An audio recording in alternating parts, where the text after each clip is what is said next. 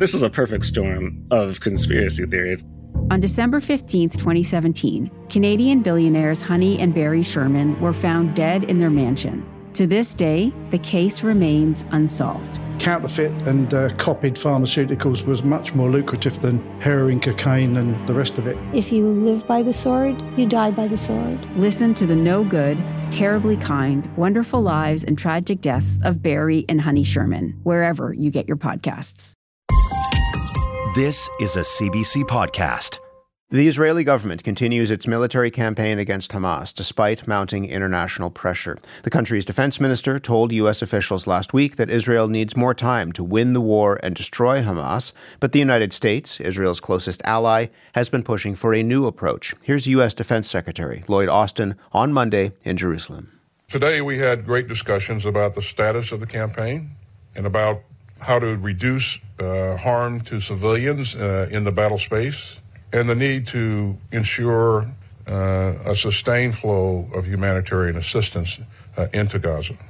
We also have some great thoughts about how to transition from high-intensity operations to lower intensity and more surgical operations. Later today, there is expected to be a UN Security Council vote on a resolution calling for a halt in hostilities to allow much-needed aid to enter Gaza. Hamas's leader arrived in Cairo today after the sides relaunched indirect talks for another ceasefire, and now a number of Israel's allies, including Canada, have been trying to revive discussions around a two-state solution as a way out of this conflict. But many, Palestinians and Israelis, don't agree with that idea.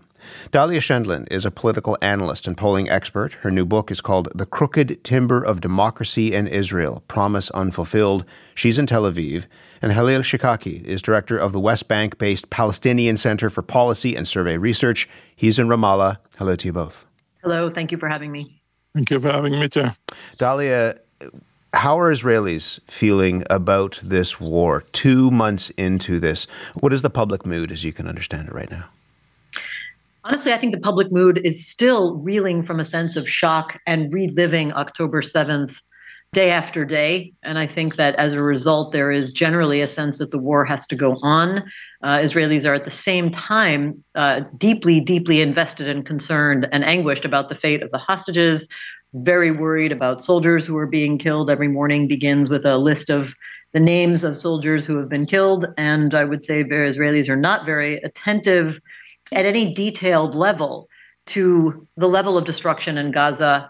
I think they know about it generally because they're very aware of the international pressures on Israel, which for the most part, the majority of Israelis, we know from survey research, shows that they think is mainly because of an unfair standard that Israel's held to, misunderstanding of Israel's position, poor communications.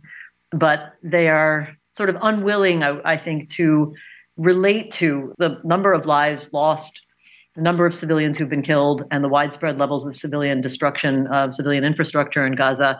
Again, they are aware of it at a general level, but they're just too emotionally invested in both the trauma of October 7th and the ongoing loss of life on the Israeli side. So as a result, I think that there is not really pressure to end the war, but the investment in the hostage situation is generating some movement within Israelis to pressure the government for a ceasefire in order to reach a deal that involves hostage release. And that's the most I can say for any Israeli sort of challenge to the war policies. Khalil, you have just released some pretty extensive polling about how Palestinians are feeling about this war a couple of months in. I want to talk about specifics, but just briefly, what stands out to you in terms of how Palestinians are feeling? Well, that the domestic balance of power is shifting in favor of Hamas, but that Hamas does not have a majority support, even during this time. That there is a second major shift in attitude regarding the role of violence and armed struggle in ending the Israeli-Palestinian conflict. We see much greater support for armed struggle in the West Bank now than we have seen for the last 20-25 years. We also see significant anger with the international community for the lack of interest in protecting civilians on the Gaza Strip. The support for violence normally is associated with decline in support for the two-state solution. but we do not see that in this particular survey. In fact, support for the two-state solution seems to increase slightly than we have seen in previous cases when there were wars between Hamas and Israel. Tell me about the support for Hamas. Again, this can be in Gaza and also in the West Bank, but what did you learn about how people feel about Hamas? Interestingly, the support for Hamas is increasing in the West Bank and much less so in the Gaza Strip. There is no doubt that Gazans right now have not increased their support. Well, it's increased slightly, just within the margin of error. But it is the West Bank that more than tripled its support for Hamas than we've seen in the past. This essentially means those Palestinians who have been angered by what they see in the Israeli atrocities in Gaza feel that the Palestinians need to respond violently. And as a result, they look around and they only see Hamas being able to deliver that kind of violence, while Gazans who live under the current war, and do feel some responsibility, should be placed at Hamas's door. And so the support there is not that high. And the leader of the Palestinian Authority, Mahmoud Abbas, according to your polling, something like 90% of the people polled want him to go. That is true. The Palestinian Authority in general and the Palestinian leadership in particular has been criticized by the Palestinians. This is not new, but in this case, for their passivity with regard to the war in Gaza. There are a lot of other problems, of course, that Palestinians see with the leadership. Most importantly right now, that it is not taking a very strong position defending Palestinian rights and protecting Palestinians who live in the West Bank and come under daily violence by Israeli settlers. So Abbas's popularity is plummeting There's almost a consensus among the Palestinians that he must go. 92% in the West Bank demand his resignation. 81% in Gaza demand the same. So he is by far one of the biggest losers in this war. Dahlia, you had talked about the trauma of the 7th of October and people in Israel still coming to terms with that. What has that meant for Israeli politics broadly? What has happened, for example, to the political left in Israel? Well, the political left in Israel was not big to begin with. Yeah. It's worth keeping in mind that for the last roughly 15 years, the political left in Israel has been fewer than 20% overall in the adult population, if you include the Jewish and Arab citizens of Israel. But among the Jewish population, the left is only between 11 and 15%. But what we're seeing in survey research, surprisingly, we're not seeing a major change yet. So the basic breakdown is still there. Over 60%, sometimes as high as 2/3 of Israeli Jews define themselves as right-wing. About a quarter define themselves as centrist. Fewer than 15% define themselves as left-wing. And among the Arab or Palestinian citizens of Israel, much fewer identify as right-wing, somewhat more identify as left-wing. And so far, that hasn't changed. But what I can say, the major change has been for Israeli politics, is that by every single indicator, and we've had dozens of polls coming out during this time, we see that the popularity of the government is plunging. It was already poor due to the government's policies related to the judicial overhaul, an attempt of the government to essentially eviscerate judicial independence. But since October 7th, they took a very sharp downward turn. And Netanyahu's personal popularity has gone down in terms of the question of who is more suitable to be prime minister.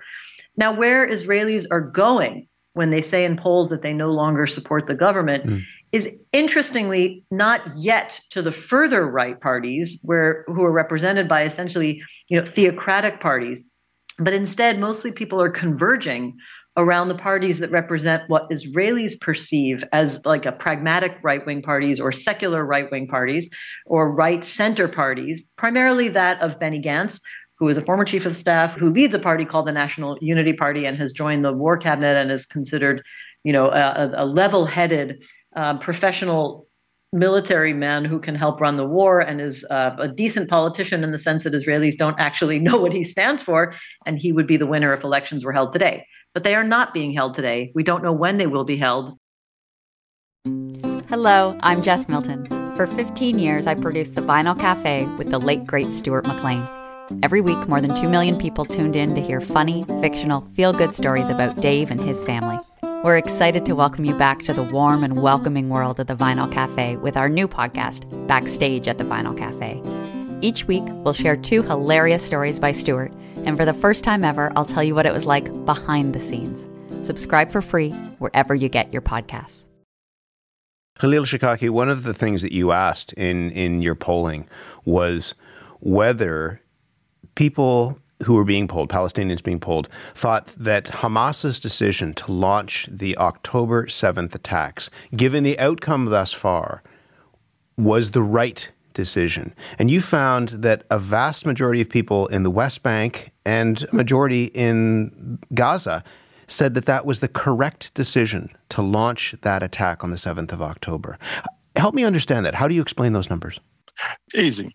For the overwhelming majority of the Palestinian public, the diplomatic option of ending the Israeli occupation, removing the siege and blockade over Gaza, building a Palestinian state is not a viable one. They do not have that option. Therefore, since their primary and most vital goal is to end the occupation, remove the siege and blockade over Gaza, they need to resort to arms. This is what Palestinians now think. The overwhelming majority now believes that the Palestinians must resort to armed struggle to inflict pain and suffering on the Israelis and force them to change their attitude regarding the status quo, to view it, as Palestinians do, to be unacceptable. Now, it is, of course, sometimes misunderstood as October the 7th for the Israelis means atrocities, massacres that Hamas men have committed. That is not the case for the Palestinians. The overwhelming majority of the Palestinians have not seen these videos of atrocities. Those who did, in fact, do say that Hamas committed atrocities, but since the overwhelming majority has not seen that, the overwhelming majority thinks October the 7th was essentially a brilliant military achievement by Hamas that have sent the signal to the Israelis that if you do not end your occupation, we will continue to inflict pain and suffering on you until you recalculate. Dahlia, you said on Twitter, X, whatever we're calling that social media site now, that Israelis were scandalized by those results. Of course they were scandalized. Israelis cannot possibly comprehend. At one level, they can't comprehend how it could be that Palestinians support what Khalil rightly portrayed. Israelis see October 7th primarily as an attack on civilians, not engaged in combat, including atrocities, mutilation of bodies, sexual assault. And from their mind, in some ways it's baffling, but it also reinforces some of the extremely negative stereotypes that many Israelis already held about Palestinians in general. We should say this is not something that for Israelis is limited only to Hamas. There's a great, especially during wartime, people are conflating their views of Hamas with all Palestinians. At the same time, I think that it's striking that Israelis, I suppose anybody involved in a violent conflict, cannot see how very similar, opinion trends are actually mirrored on their own side. And so, of course, Israelis are scandalized by learning that Palestinians would support, from their perspective, support what happened on October 7th, without realizing whether Palestinians are seeing it in the same way. They're not having the kind of conversation that Khalil and I are having now. But they also, at the same time, admit that they are very, very minimally concerned with Palestinian civilian deaths in Gaza, as I mentioned in the beginning. And, in fact, on the very same day that I wrote that, I had seen a very recent survey from the Israeli Democracy Institute showing that a total of 81% of Israeli Jews said Israel should only take into account Palestinian civilian damage in the war to a fairly small or very small extent. In other words, from their perspective, that's a justified opinion that Israel has to pursue this war and that it really shouldn't let itself be stopped by the fact of civilian deaths. It's an interesting parallel. Khalil, what does that mean for peace if either side can't seem to understand the suffering of the other? This is not something new. We have seen misperception prevailing, mutual misperception prevailing among Palestinians and Israelis. And this misperception is very destructive to any effort to revive any kind of meaningful peace negotiations. the overwhelming majority of Palestinians and the overwhelming majority of Israelis, when they look at the other side, they only see the most extreme, and they think with the most extreme, we cannot make peace. The overwhelming majority on both sides want to have peace, but they do not believe that they can have it because of that misperception. This misperception is fueled by leaders on both sides who have an interest in portraying the other side as warmongers, as people who commit atrocities, who are not interested in peace, who want to eliminate our state, and so on and so forth. That misperception we can see vividly in this case. Each one is reading reality very, very differently, come to different conclusions. And when people see our survey, for example, and see the support, as Dahlia said, they only think that here it is, Palestinians support atrocities. When in fact, when we directly ask Palestinians, is killing civilians, women and children in their own homes acceptable under international law? The overwhelming majority, close to 80%, said no. So this is unacceptable for the overwhelming majority of the Palestinians. The problem, Palestinians are in a bubble just as the Israelis are. They go to their own media for information, and their own media doesn't show that. And they are happy with their ignorance. This collective ignorance is absolutely destructive. From the outside, there are a lot of pushes toward a two-state solution. This seems to be, from political actors from Canada, the United States, and abroad, the way out of this crisis. Have a listen to the Canadian Foreign Minister, Mélanie Joly, talking about it this past weekend. We believe that there is a path towards a two-state solution, and we need to make sure that we get to that two-state solution process. There's no other choice. And we need to have a constructive government in Israel that believes in the two-state solution. And we need to have the right Palestinian voices, which are not Hamas, that believe in it. Dahlia, how do those sorts of comments about a two-state solution go over in Israel? Well, I think in Israel, they're a little bit surprised to hear something coming from the international community about the two-state solution because it sounds very remote to Israeli ears. And many times this conversation is being mocked, certainly in anywhere from centrist to right-wing circles, which is the bulk of the country, because it seems so remote. We haven't had a serious negotiation leading towards a two-state solution between the two sides since 2013 and 14.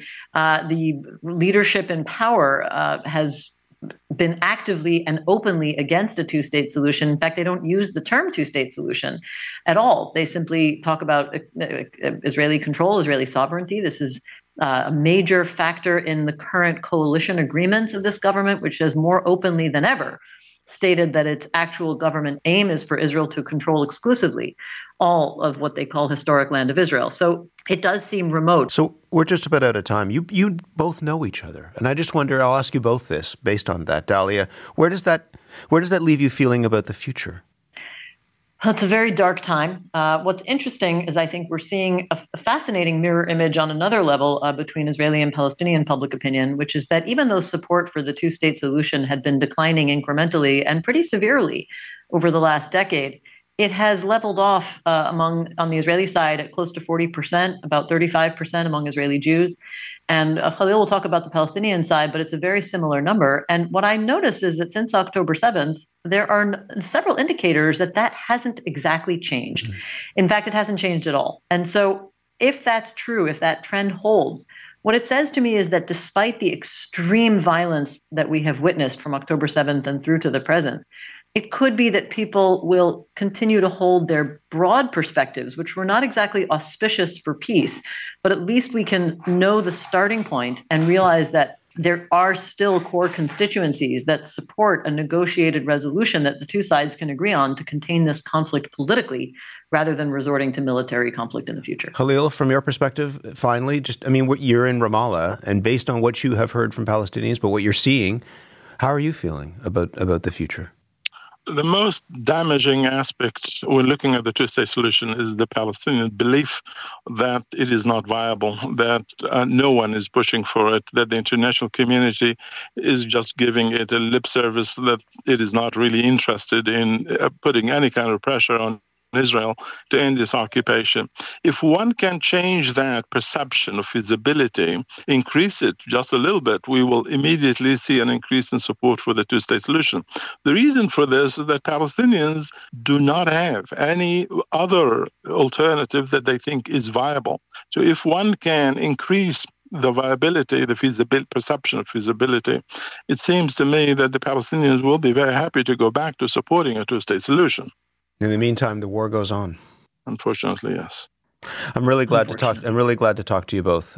Your perspectives on this, but also the fact that you know each other and have done this work together for years, really is important. Thank you both for speaking with us. Thank you for having me. Dahlia Scheindlin is a political analyst and polling expert. Her new book is called "The Crooked Timber of Democracy in Israel: Promise Unfulfilled." She was in Tel Aviv. And Khalil Shikaki is director of the West Bank-based Palestinian Center for Policy and Survey Research. He was in Ramallah. For more CBC podcasts, go to cbc.ca/podcasts.